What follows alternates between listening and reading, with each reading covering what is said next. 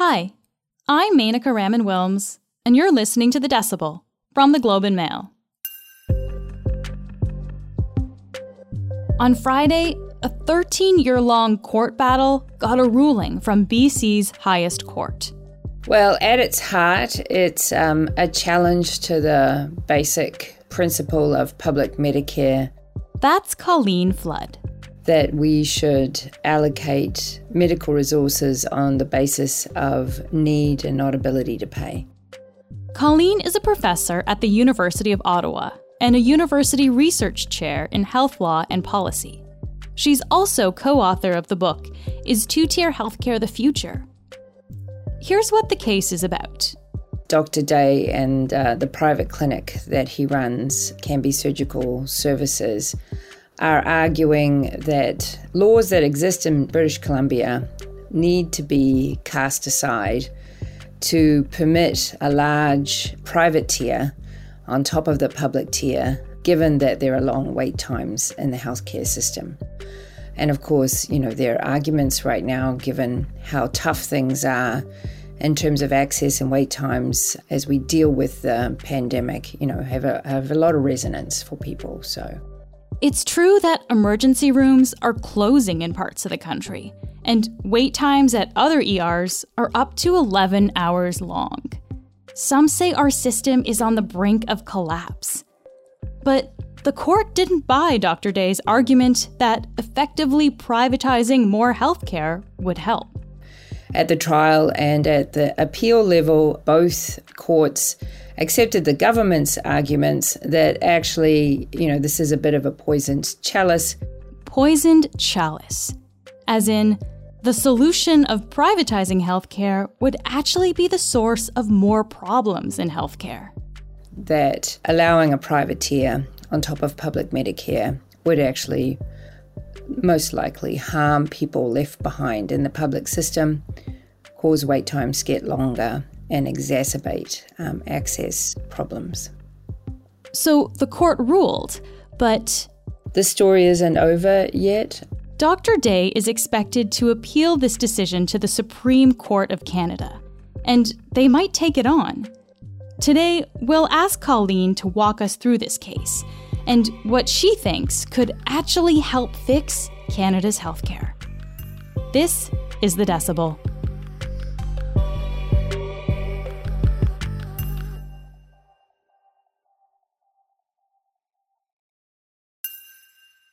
Colleen, it's great to be able to talk to you. Thank you so much for being here today.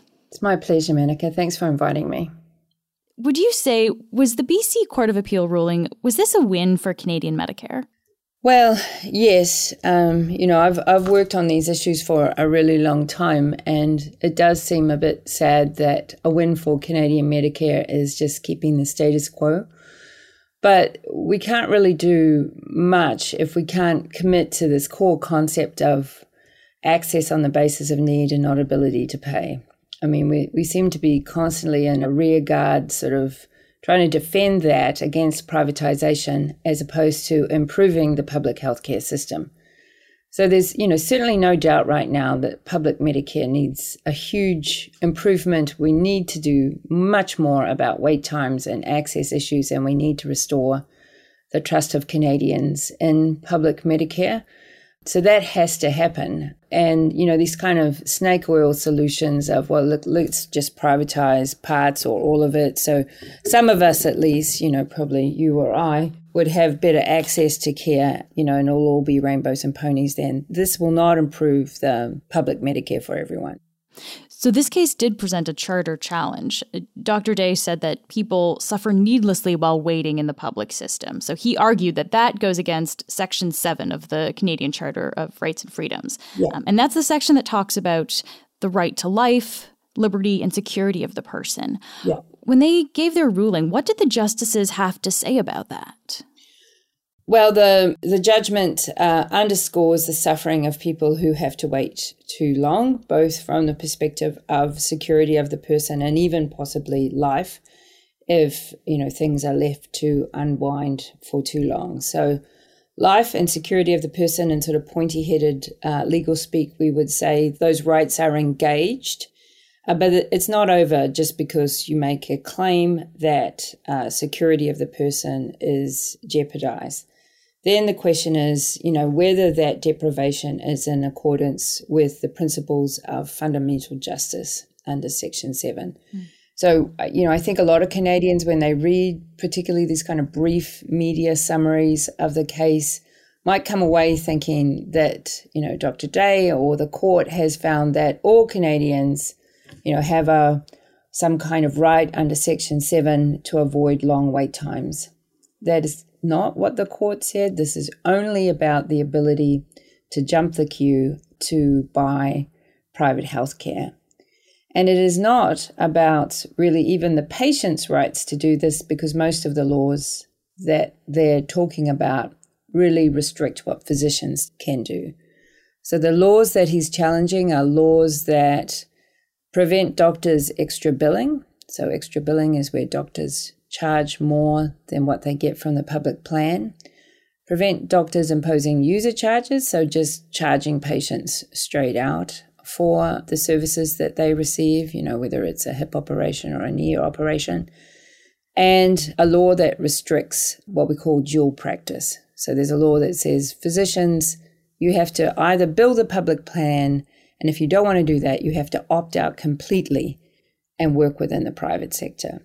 So these are the laws that he was challenging, that he was seeking to overturn. So you see that the claim is really about not my right to health or timely treatment, but it is connected to this idea that I should be able to buy quicker care in the private market. This idea of buying quicker cares is a really interesting point that I think a lot of people probably think about when we, especially these days, when we're talking about these crazy long wait times that we are seeing across the country for people to get care. Yeah. It was up to 9 hours at Vancouver General Hospital's ER last month. That's a long time to wait in the ER. A patient in Fredericton actually reportedly died in an ER waiting room after waiting 4 hours to be seen. Montreal, the Children's Hospital, was at such a critical level recently that they had to turn away some patients. So this is we're in a pretty dire situation in a lot of places here. And people may argue that paying to get healthcare faster should be a consideration. What would you say to that? Well, absolutely. I understand people's frustration and concern. And, I think we are all feeling that.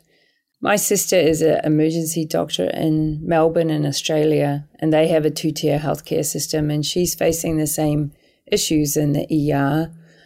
She has patients that need to go to intensive care, and the intensive care doctor comes and tells her, well, they can't take them because they don't have enough nurses to care for them up there. So her ER is full of intensive care patients, and she doesn't have the nurses to care for them there either as well.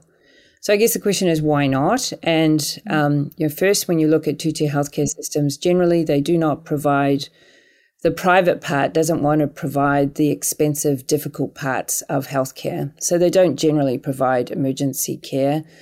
They don't generally provide really expensive, complex care like oncology care or cardiac care. They don't do these things. They tend to do the cheaper, easier things that they can turn a profit on, like the ectomies, the tonsillectomies, the hip operations, the knee operations, these kinds of things. So, if we think that it's a solution for most of us, it doesn't really turn out to be so unless, first you can qualify for private insurance. Good luck if you're elderly or have multiple comorbidities. And then secondly, they're actually providing the kind of service that you want. So it really only works if you need elective surgery. So that's the first thing. But the second thing is to realize that if we have an extreme shortage now of nurses and physicians in the public healthcare system, then by definition, this can only be worse if we attract many of them away to work in a private tier. And we may be attracting oncology nurses to now be doing hip operations and knee operations and ankle operations and these kinds of things. And there is evidence for this from many other countries when we study them, that this in fact occurs. And in those countries that permit two-tier healthcare, they spend a lot of time trying to figure out how to regulate this problem, how to work around this problem, that it's really difficult for them to keep their labor supply within the public healthcare system. How much do we pay for healthcare in Canada and compared to maybe some other countries here? So when we look at systems that have a greater role for private financing, the exemplar here is the United States. One interesting fact, I think, is to understand that when we look at the American healthcare system, that because of the pressure that private finance puts on prices, so it helps push prices up all the time, that the Americans, even though they don't cover everybody, they actually spend more tax dollars, more public dollars per capita than Canada does. Right? So I just want to repeat that they spend more tax dollars, more public dollars per capita than Canada does. So we just did some numbers on the back of the envelope here from CIHI, the Canadian Institute for Health Information, and a great repository for statistics on public and private financing from 2 years ago, and that equates to about 6,659 tax dollars per person in the United States. So 6,659 compared to Canada, 4,660 tax dollars per person. So you see, we spend a lot less tax-wise than the US does because the private part pushes prices up. And this was something that the Court of Appeal and the trial judge took recognition of, the fact that adding in more private finance will also cause price pressure on the public healthcare system, meaning that, for example, just to keep those doctors and nurses in the public plan, the public system is going to have to increase what it pays them so that they're not lured away increasingly to the private sector.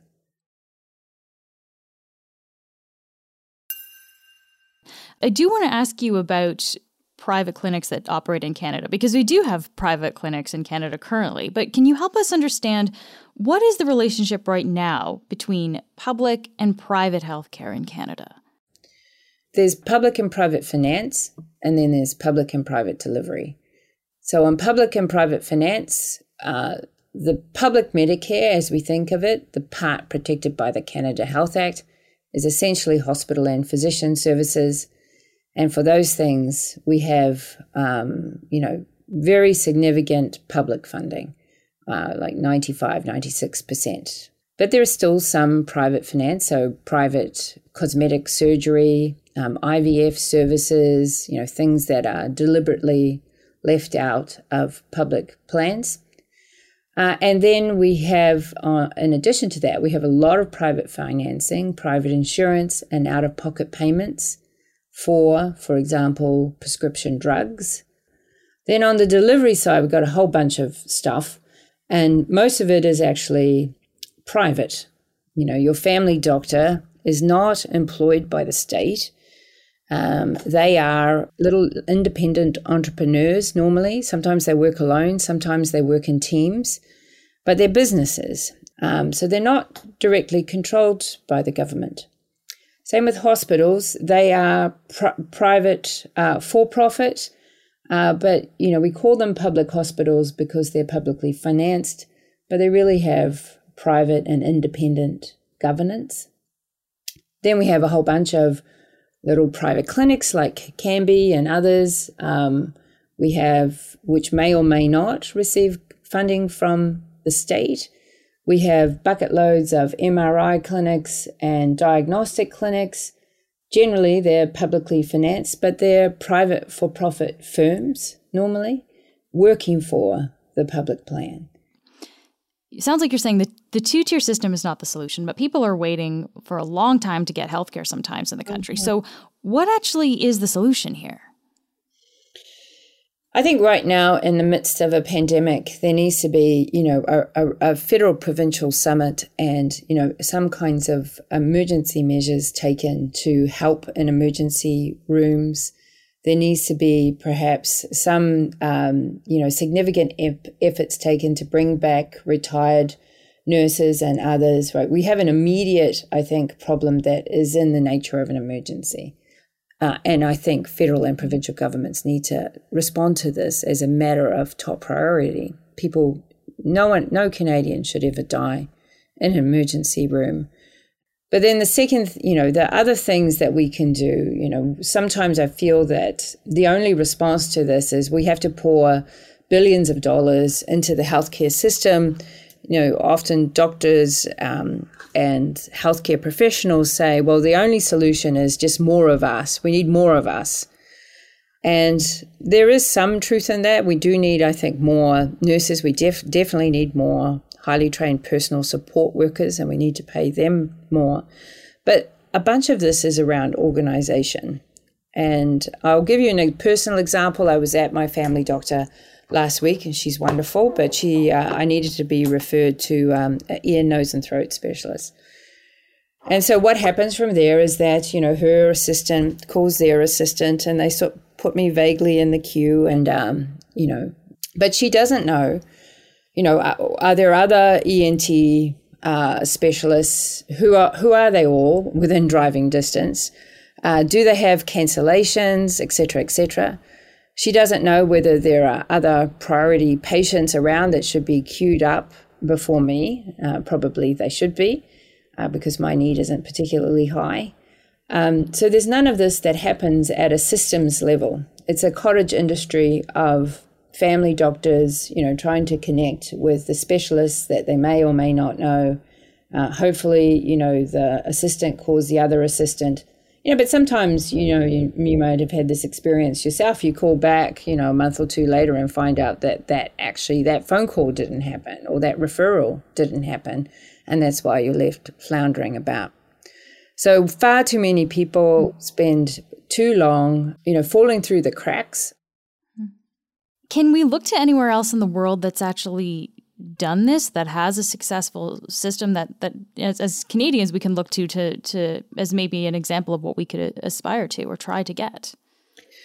I think for me, some of the things that I've seen with respect to access and wait times is that if governments actually put their shoulder to the wheel and they commit to solving the problem, they say, here is the problem of wait times. We want to get wait times down to a manageable level. Say, for example, in the UK, they gunned for a 3-month maximum. And in the past, their wait times had been years. They put targets in place. They actually sometimes called it targets in terror. So managers had to meet those wait time measures, and they did so in all sorts of different ways, right? So, to sort of say, well, there's one way to get there. I think that's a little bit of hubris. There are multiple ways to get there, but to commit to that and to honor that pledge and to say to Canadians, this is what you should be able to expect. You should not have to wait, for example, for elective surgery ever more than 3 months. And if that's the case, here's where you go to make a complaint. Here's where you go to have this issue resolved. People need to have somewhere to take their concerns rather than being lost in the system. Colleen, thank you so much for taking the time to speak with me today. Menaka, it was lovely to talk to you. That's it for today. I'm Menaka Raman-Wilms. Our summer producer is Zara Kozema. Our producers are Madeline White, Cheryl Sutherland, and Rachel Levy-McLaughlin. David Crosby edits the show. Kasia Mihailovich is our senior producer, and Angela Pacenza is our executive editor. Thanks so much for listening, and I'll talk to you tomorrow.